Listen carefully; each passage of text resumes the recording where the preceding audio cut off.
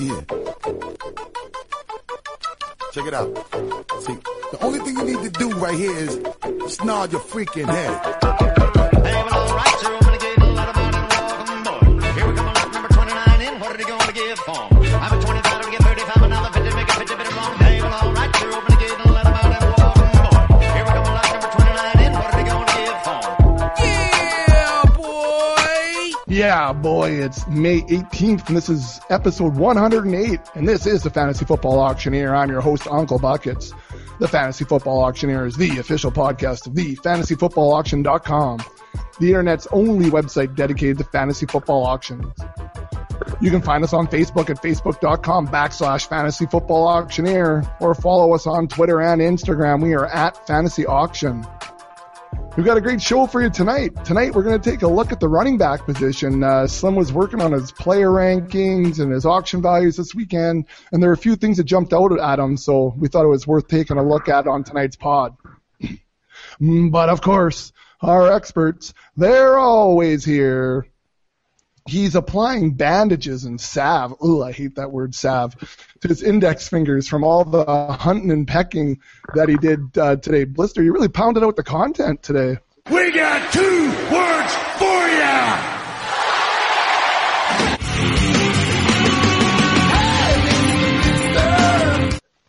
Yeah, I was trying to get some done, up here in Canada. You never know what the weather's going to be. We had summer about a month and a half ago, and today and yesterday it started to snow. So it's pretty disappointing, but I guess one thing was good about it. We found ourselves in the house a lot more, and we're able to do a little bit of work for the FFA, and it was kind of good. I like that survey you put out the other day, Uncle Buck, said, and asked some of the listeners what they wanted to what they wanted to see, what they wanted for content. So I think it looks like we're going to be pretty busy from here through draft day.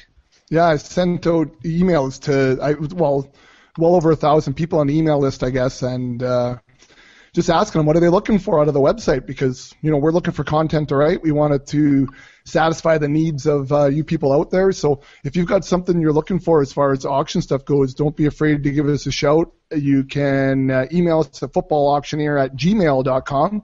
Head on over to the website, put some comments on the website. You can do that as well. So yeah, we had lots of good content ideas already coming in. So speaking of content ideas, though, Blister, he's working on new metrics, he says, taking a look at his average auction value, or the AAV as we call it, and his player rankings. Slim, how's the math coming along? Did you get the math coach over there? Will the real Slim Shady please stand up? I repeat, will the real Slim Shady please stand up? Couple texts, but no, you know what? I haven't got into actually crunching the numbers yet. I'm still trying to wrap my mind around how I can create a useful metric here that can allow more or less anybody to take our average auction values and plug in your rankings and then see kind of which players are providing you with a value as far as price per what you expect out of their production. So hopefully it can spit out one kind of number for every player, and we can just use that as a comparison to just see it quickly, kind of who's giving you value. That's the thought. So that's the idea. Should be ready soon. Well, I was looking at our rankings and our auction values, and I've seen at work the guys are doing all types of stuff with script inside of those spreadsheets on the Google spreadsheet. So I gave it a little look today. I, of course, wasted some time instead of plugging away on the website trying to learn some coding so that I could make those fancy buttons and maybe auto rank stuff and that. But I wasted my time. But that's okay. That's all right. It's something I want to work. It's something I want to work on. Like the Dark Prince at work there, he can really work some magic. So that's some high-end nerd shit right there. No offense. It was wicked stuff he was showing me the other day. Unbelievable. Anyways, we won't get into too much of that, but we are going to take a look at running backs, guys. So if you guys are ready, then I'm ready. Let's cock the hammer. It's time for action.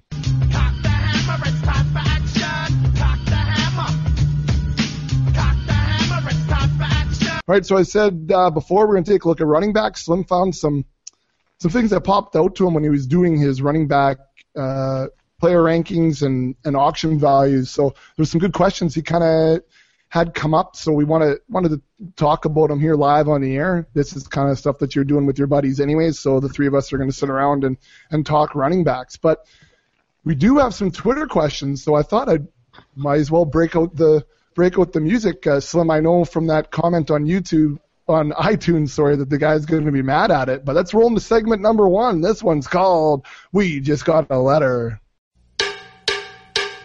We just got a letter. We just got a letter. We just got a letter. Wonder who it's from. So I know I'm going to get in trouble there, guys, for playing the Blues Clues theme. Jock you. Yeah, Morning Zoo, I think, is how we referred to us. That's all right. We take all comers. That's okay. But there's a lot of good positive feedback. There was a comment about how I interrupt all of the good content with music and sound effects. Yeah, and it's like the Morning Zoo.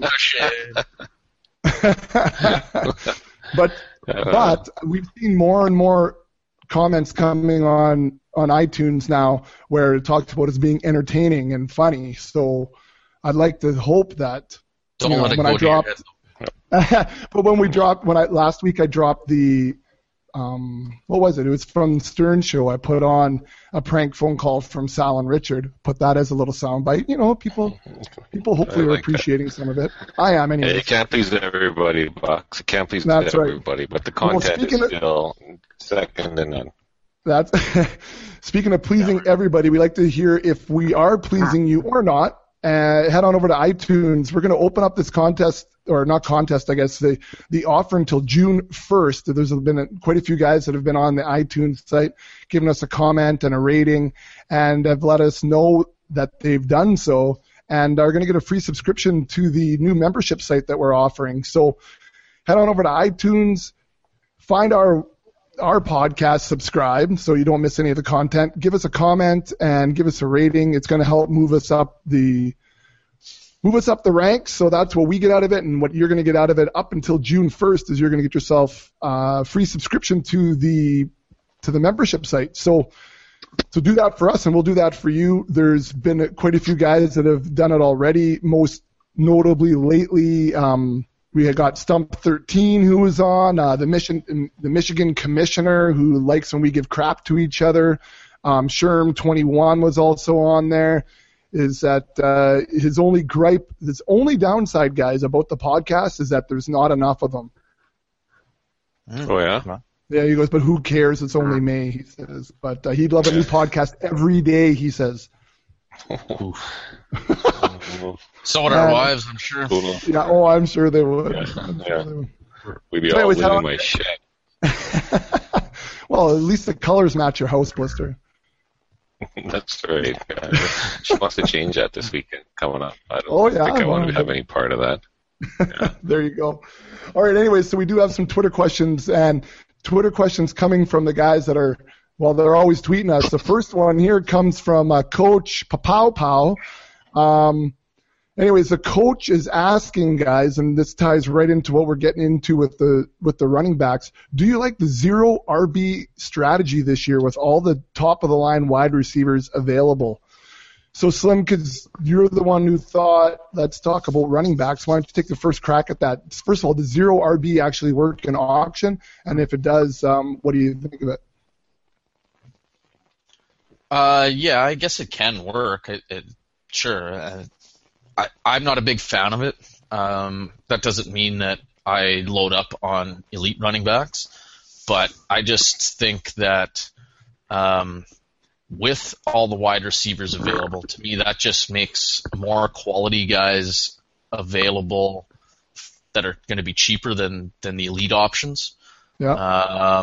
So you can save money at wide receiver. Well, you got to spend it somewhere now. So to me, running back is a very good place to start. If you don't want to go and get Gronk or Jimmy Graham, then for me personally, running back is the only next place for me to go, because I'm not going to do it on a quarterback, and I'm definitely not going to do it on a defense or a kicker. So I think with how many wide receivers project to be kind of at a decent value this year, maybe this isn't a year where you want to go with something like a zero RB strategy or something very late. Something to think about, and we'll definitely learn more as we mock here. But I have a feeling that people are going to spend on running backs again this year because they're going to bank on getting wide receivers for pennies on the dollar later in their drafts.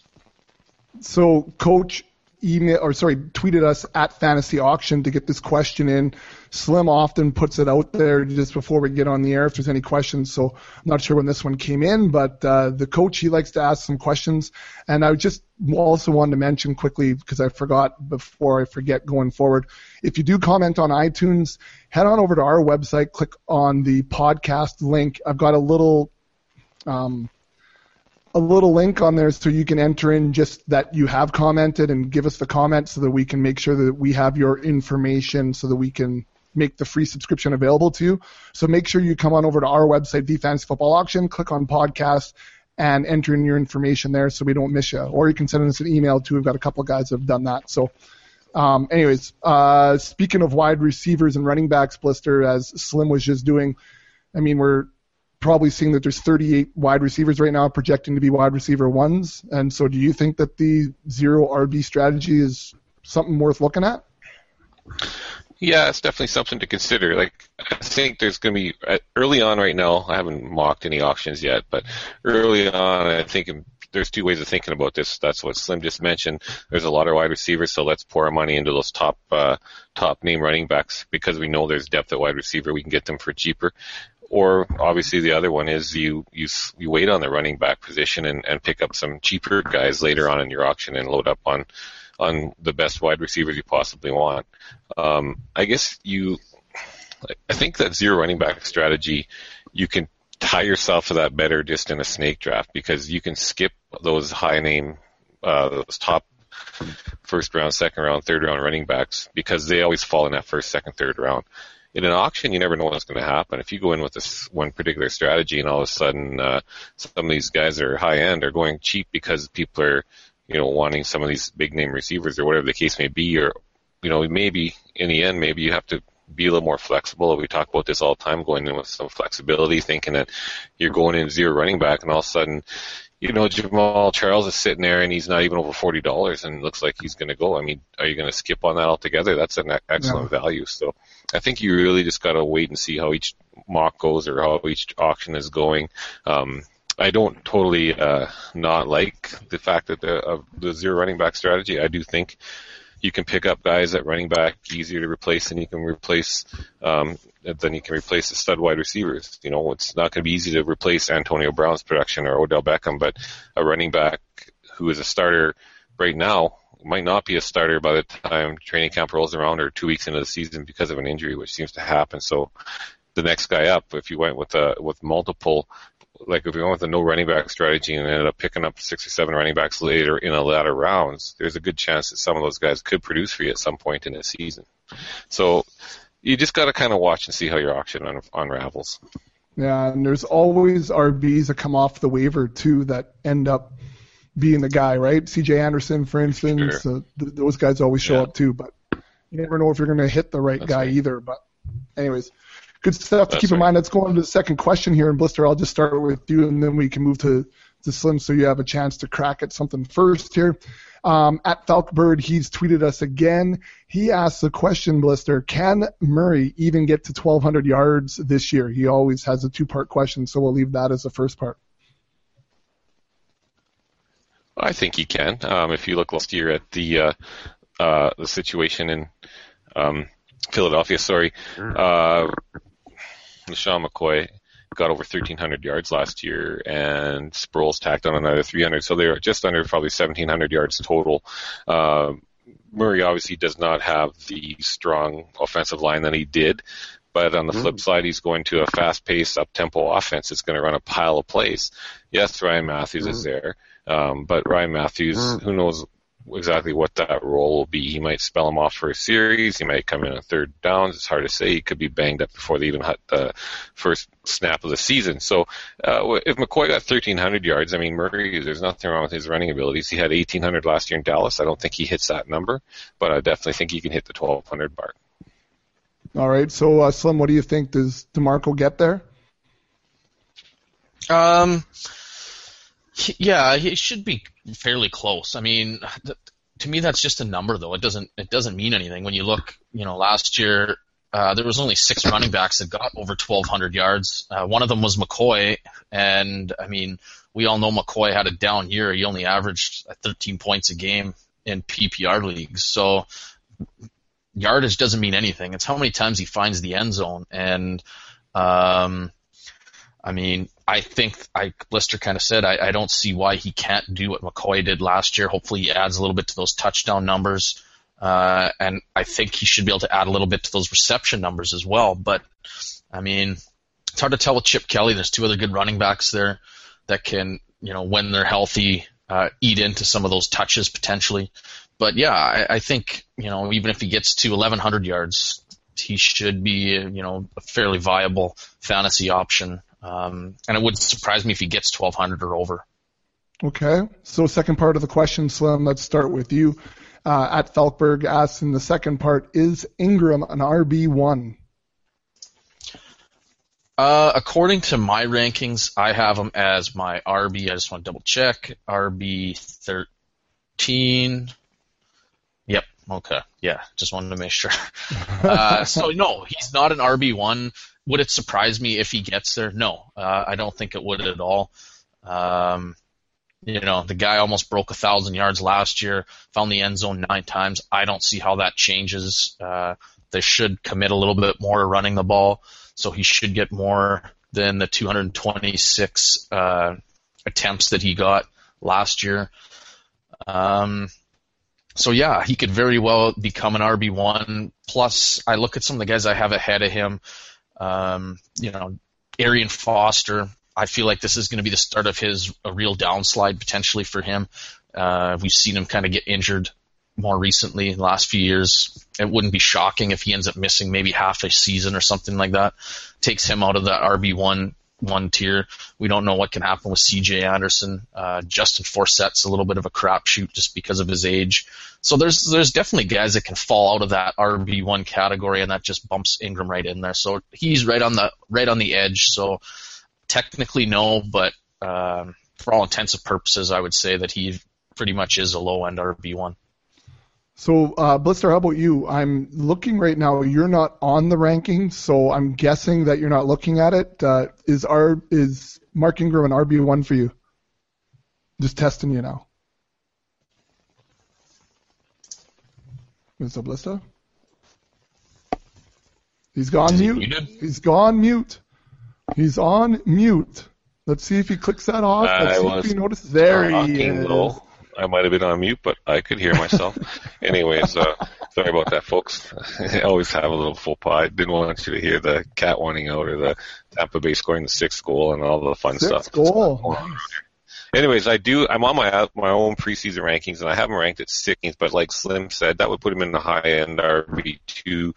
But I do see guys ahead of him that are kind of questionable, and I'll say the same guys. Like I have Charles Sims ahead of him. That might be a bit of a hope and a wish and a prayer on my part because I have him in Dynasty. Isaiah Crowell ahead of him, and who knows what could happen there with Terrence West, and they drafted Duke Johnson, so he could fall out. Forsett's not getting any younger. I think I agree with Arian Foster. He probably can't stay healthy for the full year. C.J. Anderson, if he slips up, Monty Ball's still there. That was supposed to be his job last year, so I never trust what's going to happen there. So there's a lot of guys that he could creep up the ranks on that could get pushed down. I think he'll still be around that high-end RB2 range. It does look like they could be, pounding the ball a little bit more on the ground in New Orleans this year. C.J. Spiller could come in more so on third downs as a pass-catching back. I think we'll get to that a little bit later on. So I think he'll hover around that maybe high-end RB1, low-end RB1, high-end RB2 range. He was 14 last year. I could see him being about the same spot again next year, maybe a little better. All right. Good stuff. So those are a couple of Twitter questions. They came in to our Twitter handle @FantasyAuction. So feel free to follow us and send us questions that way as well. You can also send us questions via email, footballauctioneer@gmail.com. You can even leave questions on the old website. All right, let's move into some of the other things that Slim had taken a look at while doing his rankings this week. The first one he's got on the board here is Le'Veon Bell, and the fact that, the 3-game suspension is obviously going to have some sort of effect on his auction value. Slim, what were you thinking here with these 3 games? How far does he actually go down? Well, this kind of stemmed from when I was making my rankings, and I was trying to figure out where I want to slot Le'Veon Bell, and my gut initially was saying, okay, maybe he slides to 5 or something like that. And I started looking at the numbers a little closer, and just with kind of how, we know this record-setting year, this year that DeMarco Murray almost set. Well, Le'Veon Bell outscored him by almost 20 points still in PPR leagues. So I got to thinking, I was like, if this guy's outscoring everybody, I don't expect DeMarco to do what he did. Matt Forte caught 102 passes. That's not going to happen. To me, Le'Veon Bell still, nothing really changes for him. Even missing 3 games, I was thinking, could he be the leading fantasy running back still? So I kind of hemmed and hawed, and I ended up putting him at number 2. I couldn't leave him at number 1. I just feel like that those 3 games will be too big of an obstacle, but that's for him. That's about 60 points, considering what he averaged last year per game, even more than that. So that is a considerable chunk of production that can miss. But the guy puts up so much more in all these other games that I just I couldn't drop him outside of the top 3, so I left him at number 2. Still at number 2 now, Blister. I'm looking at the rankings. You have him down at 5. So what are your thoughts there? Well, prior to the suspension, I had him number 1, and then I dropped him down a bit. Again, that would put him, dropping him 60 points off of last year. That would put him down to about 310 fantasy points. Marshawn Lynch last year finished 4th with 306. So I guess you could rank him anywhere from the 3 to 5 range. It's one of those things. Yeah, like Slim said, he's very talented. I like the offense he's going to be in.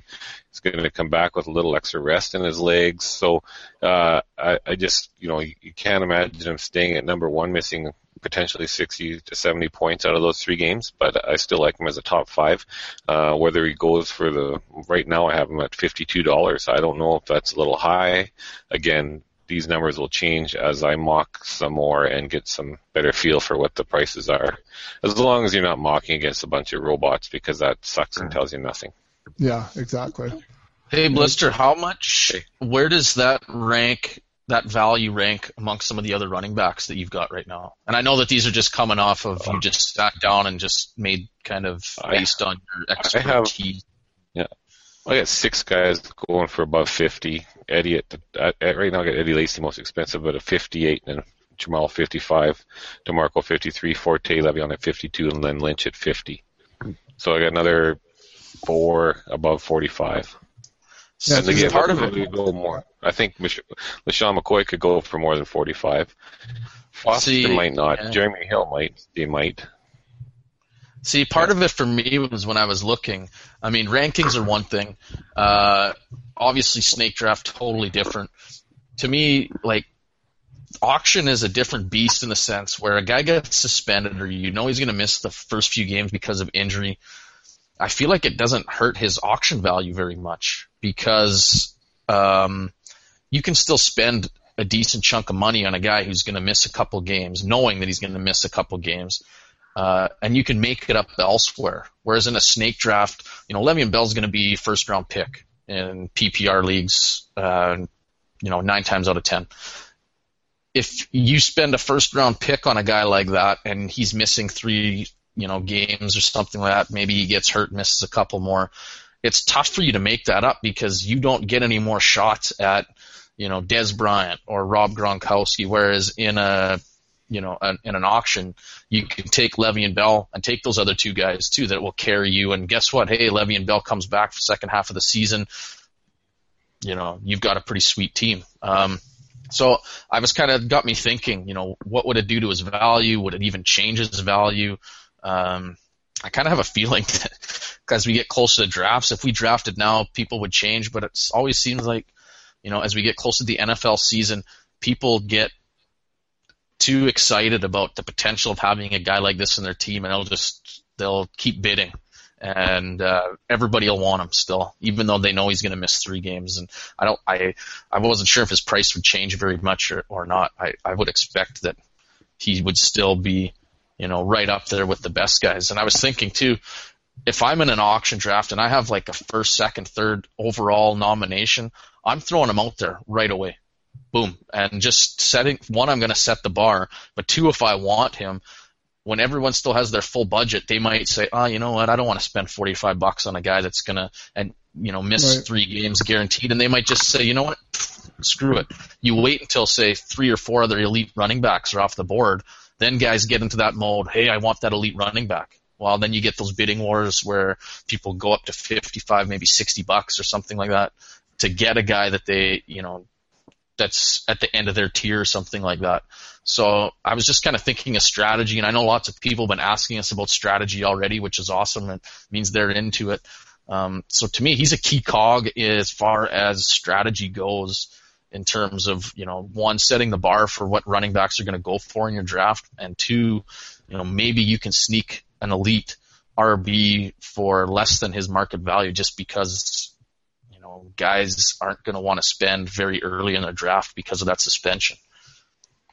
Blister, this is exactly why we started the podcast and the website. We needed people to be talking about auction-specific stuff just like this. 2 good points Slim brings up there. Number 1, in an auction, you can make this deficit back up, that 3-game hole. And number 2, nomination strategy. You don't just walk in and go down your list. I love both points. Blister, anything to add to that? Yeah, Le'Veon, this is his 3rd year in the league, and the first year I drafted him, he was a rookie, he was hurt, we didn't know when he would play, cost me $8. Last year we thought he might be getting suspended for the start of the year, cost me, I think, $38. And this year we know he's going to be suspended, and I bet he cost you closer to $50. So every year he's gone up. Every year he started the year with a bit of a question mark over his head, and he just keeps getting more tastier looking every time. Yeah, so no, and that's it. And I love both those points, Slim, that you make. That's why people listen to us. That's why we decided to put all this stuff together, is that, guys think you can just go and listen to all the snake draft stuff and say, oh, he's a first-round pick, so then that means I'm going to do blank with it. But the idea of throwing him out in a very, very early nomination to maybe get him out of steal, when typically we don't think that way as far as early nominations go. We think you throw guys out there you don't want that are going to go for big bucks. So I like the zigging. Well, I guess it's that time of year, right? I have to start saying zig instead of zag. Do you ever stop? Probably not. Actually, I haven't said it in a long time, actually. I don't think you have, no. No. So anyways, great points, guys. Great points. All right, let's move on to the second point that Slim brought up. Blister, we'll start with you. Low-end RB1s, like we've been talking about, can be a little bit of a crapshoot. Which ones are you thinking about buying, and which ones are you thinking about avoiding? So these are guys in your, 10 through 12 type category. Yeah, well, I might even stretch it out a little bit more than that. But if I'm looking at this, right now I have LaShawn McCoy at 10th. If the value is there, I might, take a run at him because he's going to Buffalo. And they should be a pretty run-heavy offense. They run a lot of plays as well in Buffalo. At least a couple of years ago they did, and I think last year they were up there still too. So I think LaShawn McCoy is a good grab. I mean, but I think his name's still there, that people might be expecting a big bounce back. There's going to be those people out there that were disappointed in his effort last year. But I think, you're still getting 1,300 plus yards last year, on the ground. He was still a 10th or maybe finished 12th last year running back. But Justin Forsett's another guy because I like what he did last year in Baltimore. I like that offense. But the thing is, you can go later on and grab potential handcuff, and whether it's Buck Allen or Talaferro, probably for both of them, you could probably grab him for $2. So you could potentially have him and the starting running back in Baltimore, no matter what happens to Forsett, for the price of, less than half the price of one of the big studs at the top end of the tier. Charles Sims is another guy I would gamble on. I probably got him ranked way too high and too expensive at this point. Latavius Murray and Frank Gore. Those are all names that I think could be potentially in the bottom end of that RB1 tier, and cost you half the price of the big names at the top, but you might be able to get twice as many of them for that price, and I don't think they would disappoint you. So is there anyone there, Blizzard, you're avoiding at all costs then? For me? Yeah. Avoiding at all costs. Like Arian Foster. Yeah. I wouldn't bother with Arian Foster. I just think you're going to probably have to invest at least $45, and that's too much for a guy that's probably going to be injured and not playing a whole lot. Isaiah Crowell, I think there's just too much going on in that Cleveland Browns. I mean, depending on the price, right? They got Terrence West. Right. I don't think they like Terrence West. I don't think they like Terrence's attitude, but they drafted Duke Johnson this year too to muddy the waters even more. So the only good thing going for them though is they really don't have anybody that can throw or catch. So they really have to run the ball as much as they possibly can. It's just that, like last year was a revolving door. Who would start? Crowell would start, then he would fumble, then West would start, and they both put up decent numbers. West was drafted ahead of him, but apparently, like I said, rumors have it that they don't really like West all that much in Cleveland. So those two guys I would probably avoid. Let somebody else spend their bigger money on, and that's probably about it. Okay. Otherwise, I'm reaching farther into the running back 2 area. Right. Well, and the asterisk is always, at the right price, right? At the right price. Mm-hmm. So at all costs is probably, that's a tough one. Yeah. A tough little ender on there. Anyway, so Slim, let's go to you. We're looking at your rankings right now. Those low end RB1s, Forsett, Jeremy Hill, LaShawn McCoy. What ballpark are you looking at, or who are you targeting, and who are you avoiding? Who am I targeting? I think for me, Justin Forsett is a guy that intrigues me a lot, and a lot of it has to do with Mark Trestman. We know about his age. He has very little tread in the tires, and we also saw, Matt Forte had 130 targets or something like that last year. If Forsett can even get half of those targets this year, to me he becomes a PPR stud pretty much weekly. So he's the guy that out of that lower tier that I'm interested in.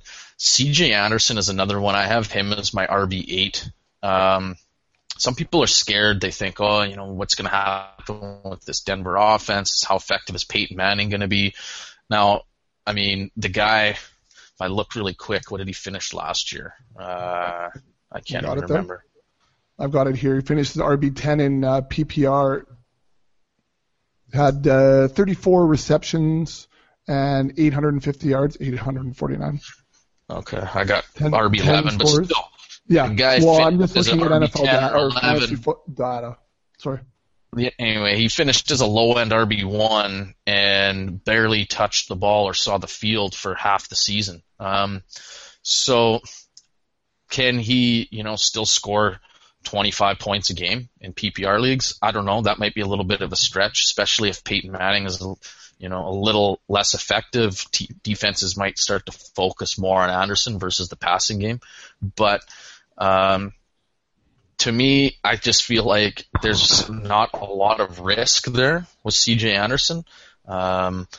So he's a guy that, I'm going to hopefully let other people pass on because they're scared of this quarterback who maybe can't throw the ball effectively, which to me means great things for the running game. If you can't throw the ball effectively, then aren't you going to hand it off more, or aren't you going to throw screen passes? And CJ Anderson, to me, he is by far the best running back on that team. He can pass block. He's good in picking up, helping Peyton Manning avoid hits, which is a big thing that coaching staff's going to want.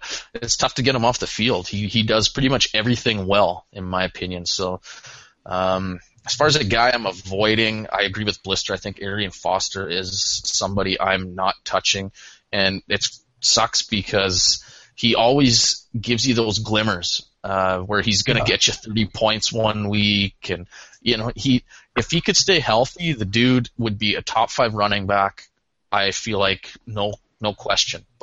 And even he is top 5 running back even when he finished 5th last year and he missed a few games. So the guy still does it. I just feel like this is going to be a year where if you're an Arian Foster owner right now saying Dynasty, I'm trying to get rid of him, I feel like he doesn't have 16 more games left in his career, to be quite honest. I wouldn't be surprised if he misses something like half the season this year, and that could spell the end of him going into 2016 even. So it's a guy I really don't have much confidence in. If I'm owning him, I'm hoping he has 2 big games and I can get a first-round pick or something for him and just wash my hands of him and move on to hopefully something bigger and better. But, yeah, too much injury risk for me. Just not consistent enough to stay on the field. Okay. So, Blister, let's head back to you.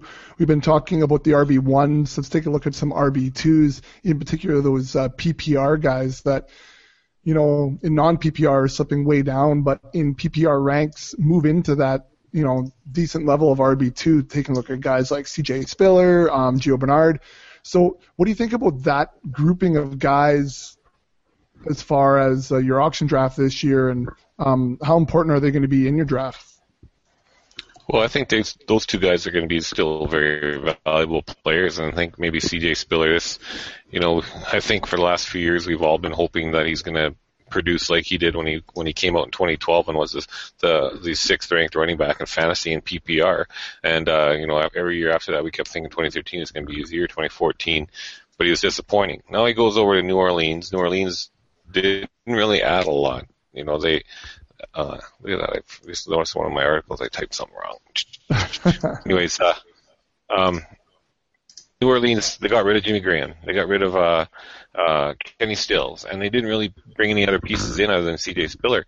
And what everyone's thinking right now, that he'll take place of the Darren Sproles role. Like last year, C.J. finished as a 69th ranked running back, only played in 9 games. But when Sproles was there, when Sproles and the New Orleans Saints offense was rolling, in 2011, Sproles finished as a 5th ranked running back. He was 13th in 2012 and 23rd in 2013. So all between RB1 and low-end RB2 numbers. And if he's going to fill that role, especially PPR, I think he's going to be a really valuable player for you. And you're going to get him quite a bit cheaper, but if he's coming in as your RB2 or your flex, I think you're not going to be disappointed. Again, this all hinges on his health. He needs to stay healthy. Gio Bernard, the guy he still finished 16th last year. He actually averaged slightly better points per game than Jeremy Hill. Jeremy Hill finished as the 10th ranked running back, Gio the 16th ranked running back. So again, everyone's going to spend a lot of money on Jeremy Hill, and nobody is going to be as fond of Gio this year. But I think if Gio gets to play the same role and more of his points are going to come in PPR, he's going to have less value in just standard scoring. But in PPR, he's going to get those catches, he's going to get those catching touchdowns potentially, and he could again be a nice flex RB if you're so lucky to have him at enough depth at RB that he could be your flex. There'd be nothing wrong with that, especially in PPR. So I think both those guys, again, they're going to be under the radar slightly because there's going to be a lot of running backs out there that are much more highly sought after than those 2. But I think those 2 guys on your team in PPR leagues are going to be very valuable, and if you can grab them, get them. Slim, I'm looking at a couple of other names here that probably fill that niche too, taking a look at Andre Ellington, Shane Vereen, your newly acquired Shane Vereen. Those guys probably slot in there as well as far as PPR goes. Any other names, or do you want to talk about those 2? Sure. I mean, just in general, I feel like I am one of the guys, and I know it's a weakness of mine, admittedly so. I love these types of running backs. I probably tend to have them higher ranked than a lot of people might. I know just looking at the rankings that myself and Blister have, all 4 of the guys you just mentioned, I have them ranked higher than he does. I I really love the allure of these guys that can catch passes. I think it makes them so valuable for you, and I feel like they're oftentimes they come a lot cheaper than a lot of these other between the tackles type runners. But Ellington, to me, I have a hard time figuring this guy out, or at least what to expect this year. I don't like him as a player. I feel like there's just too many injury risks. I don't like that he's got injuries to soft tissue in his feet. I hate soft tissue injuries to begin with, and a running back when he's got foot problems, to me that's not a good thing. But I like the situation. I don't like the fact that the Cardinals drafted David Johnson. To me, they need some kind of a bigger between the tackles runner, and David Johnson to me isn't that guy. And they've pretty much come out and said that it's Andre Ellington's show. Bruce Arians virtually said that they're going to get him the ball as much as they can, which again now comes back to I don't think his body can take it. And if you can pair him with some other talented running backs and withstand the times, the games, the injuries that are going to keep him off the field, then I think that you're going to have some really good games out of him. Games where he could win you a week even, and he could be top end RB1 in various weeks. But you're also going to have games where you might miss him for a stretch. So that's the risk with Ellington. I still have him as a low end RB2, just because I think that he's going to get some volume, and I like his athletic ability. The injuries scare me. And then you said Vereen, right? Yeah, and he's lower down your rankings, but yeah. Yeah. I mean, I still just have him outside of RB2. He's kind of mid RB3, I guess, for me, or flex. And I think a lot of people are scared by this running back situation, and I understand it. I mean, you have Rashad Jennings, who is no slouch necessarily catching the ball, and then Andre Williams, who really doesn't catch the ball. And you got these three fairly talented running backs in some capacity that are going to have to fight for carries. But I look at it and I feel like Rashad Jennings and Andre Williams are going to fight with each other, and Shane Vereen is going to be left relatively untouched in all this. And if this guy can catch you, 5 passes a game, then all of a sudden he's, quite valuable as far as in PPR leagues. And I look at this Giants offense. To me, part of it is I'm surprised. I thought they would take a receiver early. I feel like they know that Eli Manning's running out of time, and if they want to win more Super Bowls, they're going to probably have to do it with him in the next few years. And I expect them to kind of open up this offense. We saw it with Odell Beckham last year. Just they're going to want to keep passing the ball, I think. And to me, this is where Shane Vereen is a good fit for this offense. If they're really going to look to pass the ball, then Andre Williams doesn't see the field. So then it becomes kind of Jennings and Vereen, and Rashad Jennings to me is no guarantee to stay on the field as far as injuries. So if I can get Vereen for really cheap and, use him as a flex running back and play matchups and just, hope for injuries, to me, I like that about him. Well, and just to play the devil, I was just looking up here. Andre Williams, without looking, maybe you did look already, how many targets do you think he got last year, the guy who doesn't catch anything? Did he have 18 catches? He had 18 catches, but 37 targets. Yeah, and that surprised me. I remember looking at that, too, when I was doing my rankings and thinking, I expected to see 4. That puts him at the 35th running back as far as targets goes. Devontae Freeman at 38, LaShawn McCoy at 38. But then I asked myself with Williams, was that out of necessity, or were they trying to catch defenses? If you have another pass receiving running back there, is Andre Williams even on the field now in those situations anymore? I don't know. He only catches 18 of those balls, and the guys around Devontae Freeman catches 30 of the 38. Jordan Todman is 25 of the 37, and Andre Williams only catches 18 balls. Was his catch rate 50%? Yeah. On little screens and things? Those, he wasn't running 9 routes. And 50%. Yeah. Well, hey, but he caught 18 balls, which is a lot more than I thought. Oh, yeah. And he was... I think Alf Morris even caught 18 last year. Well, let me... I can tell you here. Well, yeah, because Alf doesn't catch... Did he catch 18? Pass catcher. It's real. So I'll just I don't even have him on the thing. Toby Gerhart caught 20. Holy, Yeah. he was wonderful. Alfred Morris, 17 receptions only. Oh, well, Okay. there you go. There you go. Anyways, no, I just thought I'd play the double Pretty there. high. And I mean, Rashad Jennings only had 41. He had 41 targets there. So between the two of them, it still is not huge numbers as far as PPR. When you look at Shane Vereen last year, had almost 80 targets in that system. Yeah. So, yeah, no, it's interesting. There's definitely Cool. risk there with him. Yeah. All right, so let's move on to something else here. We are talking about some younger guys here who can catch the football. Let's talk about some old timers, Blister. Not because Sure. you're an old timer, but we'll go to you first. We've already talked about Justin Forsett. I don't know if there's too much more to talk about, but one of the interesting guys I think this year, especially in the offense he moved to, is Frank Gore. I know we spoke to him a little bit before, but Blister, what do you think of Frank Gore in that Colts offense this year, as far as your rankings and auction values? I really like him in that offense this year. I think Frank Gore has a chance to really find the end zone a lot, which is really going to help his value. I mean, I have him ranked 18th. I think he potentially could finish a lot higher. He finished 21st last year, and I think it's pretty safe to say that offense in San Fran wasn't as exciting as the offense in Indy. So I think, this guy could really move up. I mean, he could creep right into the RB1 category based on that offense and the Even opportunities. just the increase in targets. I'm just looking at that. He only had 19 targets last year. Frank Gore, who catches the football well, apparently. Yeah, well, prior to last year, he was a great pass catching back, and I think right there, I mean, we saw what Ahmad Bradshaw did in this offense. We saw Boom Herron.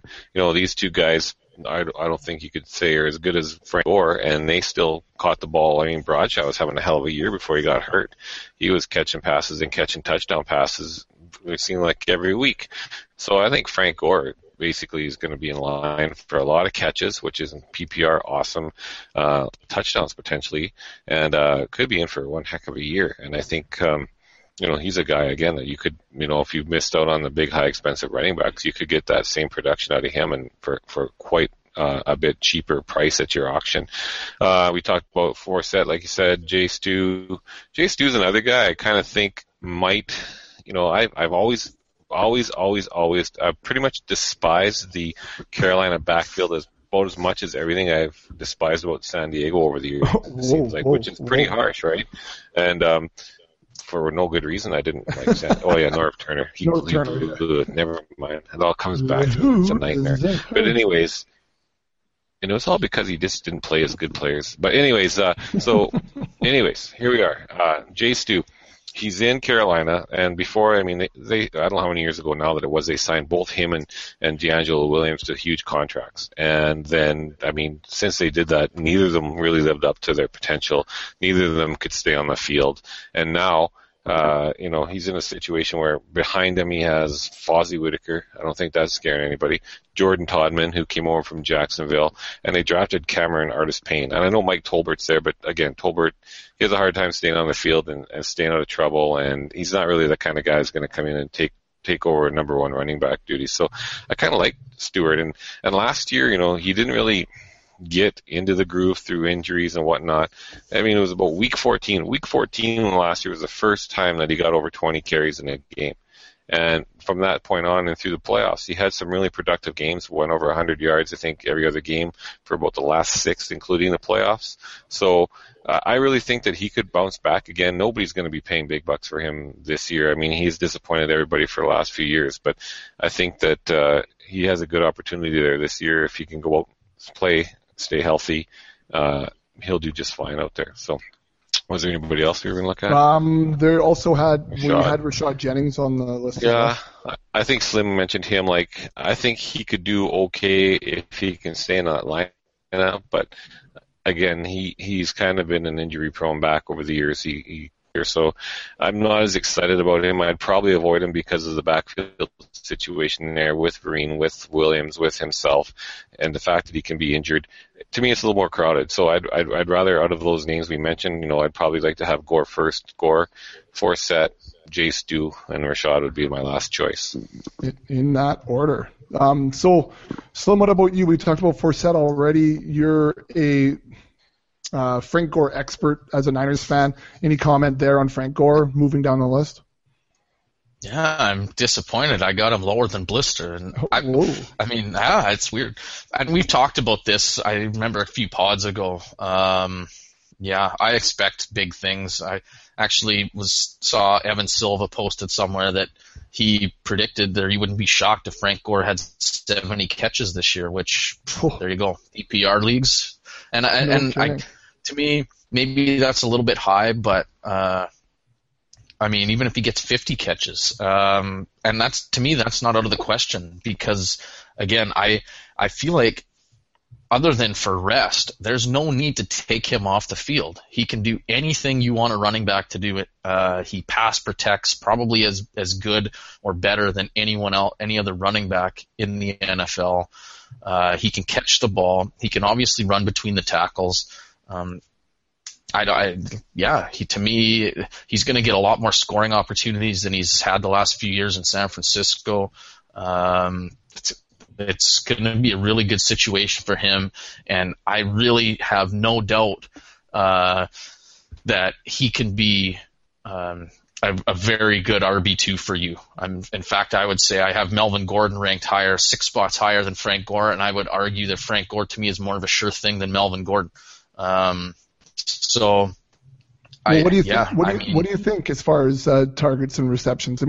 Last year he had 19 targets for 11 catches, then 26 for 16, 36 for 28. But back in 2010, 2009, he was over 70 targets in each of those years and catching, around 50 balls. That's right. It totally, once Harbaugh and the boys showed up there, their scheme totally changed. They went to more power running. They virtually didn't throw screen passes at all to running backs, which is something that the Colts won't do. Yeah. So it's not that he can't catch. If you look when Alex Smith first came there, Frank Gore might have been the leading receiver even one year. He was racking up 2,000-yard total seasons on one of the worst teams, that we've seen in recent memory. So the dude was putting up numbers with a bunch of plugs around him. So you go with you have an actual quarterback and you get some receivers. I don't see how he doesn't, unless he gets hurt. And that's the argument. Everybody says, it's Frank Gore's time. And I get that. He is old. But his whole career has been based on defying these odds. With the injuries that he's had, there's no way that he should even have been playing in the NFL even 5 years ago. And the guy just still kept, let alone putting up 2,000-yard seasons. It just blows me away. And this is why I'll never count him out because he's 32. The guy just he's got a competitive drive, and I think he's obviously just a freak in terms of being able to stay healthy and fight through injuries. So, I look for a big year from him. All right. What do you think about Jonathan Stewart then? To me, Jonathan Stewart is a low-end RB2 only for the fact that there's no one really else there. Again, everyone knows. I think the guy's only played in half of the games that he's ever could have played in his NFL career. He's actually played in, which doesn't get any easier with age. I think he's 28 now. If there was any other running back there, I don't see how you could draft Jonathan Stewart any higher than, say, 30, 35. But I was kind of surprised they spent a draft pick late on Cameron Artis-Payne. He doesn't really do anything for me. Jordan Todman to me isn't that talented. So I don't really see anyone else there that's going to carry the load. And they've showed at the end of last year they'll give it to him 20, 22 times a game without hesitation. So whether his body can hold up to that, we'll see. He's a guy that I'm maybe a little bit skeptical on, and I might try and drive the price up to let someone else buy him just because the injuries scare me. But if he can stay healthy, to me there's no doubt he puts up some fantasy points, but that's a big if. Big if. All right. Anyone else on that list that Blister kind of went through? Well, Rashad Jennings, I guess, the last guy. Yeah, no, I kind of talked about him. I don't think last thing I was looking a little more at his rushing numbers. The guy didn't do much on the ground, as far as yards per carry or anything like that. And a lot of it had to do with the offensive line. I get that. But another guy that with some injuries and maybe not some great production, maybe you can get him for really cheap. And let's face it, hey, if, some people might, want to spend very little on running backs, and these are some guys that you might be able to target. And I wouldn't feel awful if I built a stable of 4 or 5 guys like this mixed in, hopefully with some younger guys, even like, the likes of CJ Spiller, Gio Bernard, who we talked about before. You can get a very serviceable fantasy backfield. But you have to know that there's going to be some risks with some of these guys, and hopefully you can insulate yourself a little bit by finding the right, high upside, younger guys that maybe carry less risk to pair them with week in and week out. Okay, so we had next on the list guys outside the top 50, and I'm just taking a look right now at the consensus rankings between the two of you, and that kind of starts at like Amir Abdullah in that type of range as far as the consensus goes. So then I'm looking and I'm like, you guys are really, there's I guess a lot of disparity between a couple of individuals that fall into this range, and so I guess I just want to ask you each about it here quick. Maybe in a little defend your rankings. How about something like that? We haven't brought that up for a long time. So Blister, let's go to you first. At your number 71, RB71, Duke Johnson. Defend your rankings. Geez, I just looked at that one and looked how far apart they were, and shit, you picked that one. Well, like I said, Duke Johnson goes to Cleveland, where when I was talking about Isaiah Crowell, they brought in Isaiah Crowell last year, undrafted free agent. They signed, they drafted Terrence West, and this year they turn around and signed Duke Johnson. So I don't know. Obviously he has a potential to finish higher than that. I mean, everybody does. It's just that he's going into a crowded backfield.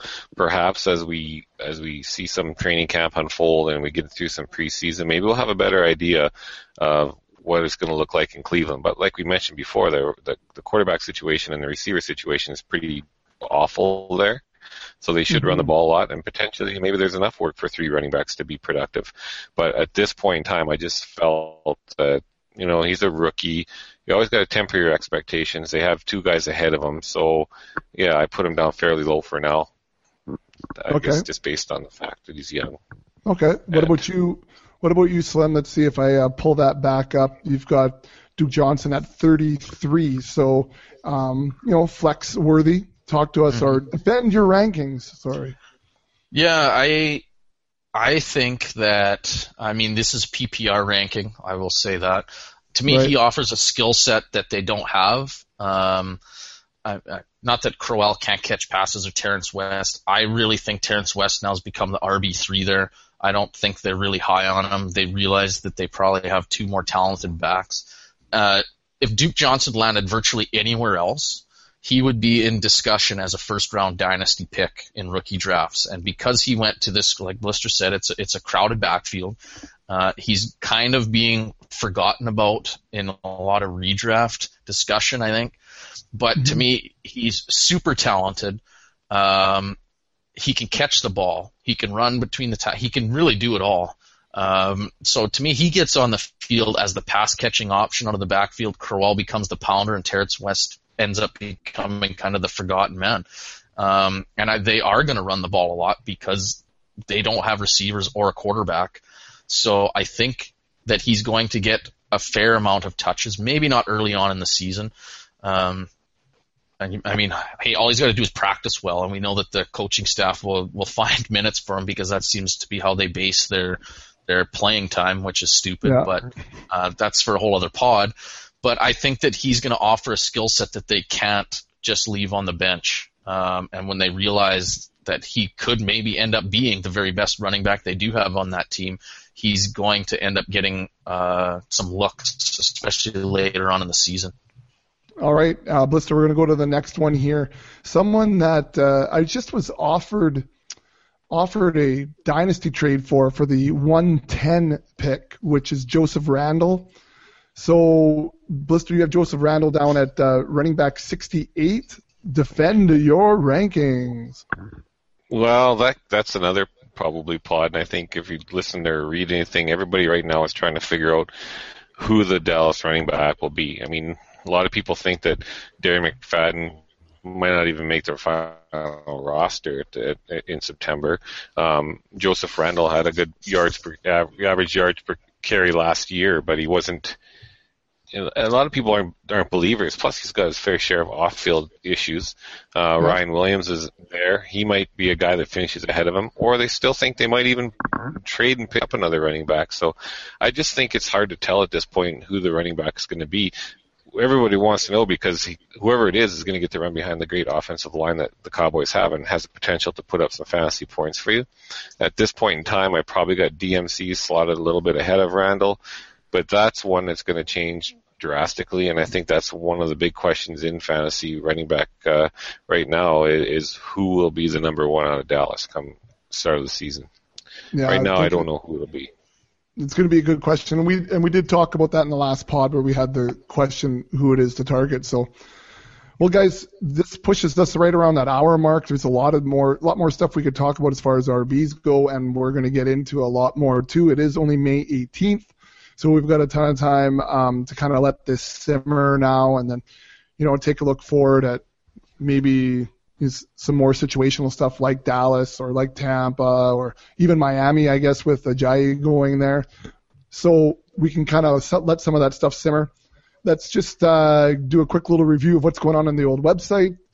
Coming up right around the corner, the premium site will be up and running. So it's like buying your draft kit, only it's just in the website form. So $6.95 is going to get you the premium content. Stuff's going to be coming out all the time. Blister, in the last week, has put together 4 different articles.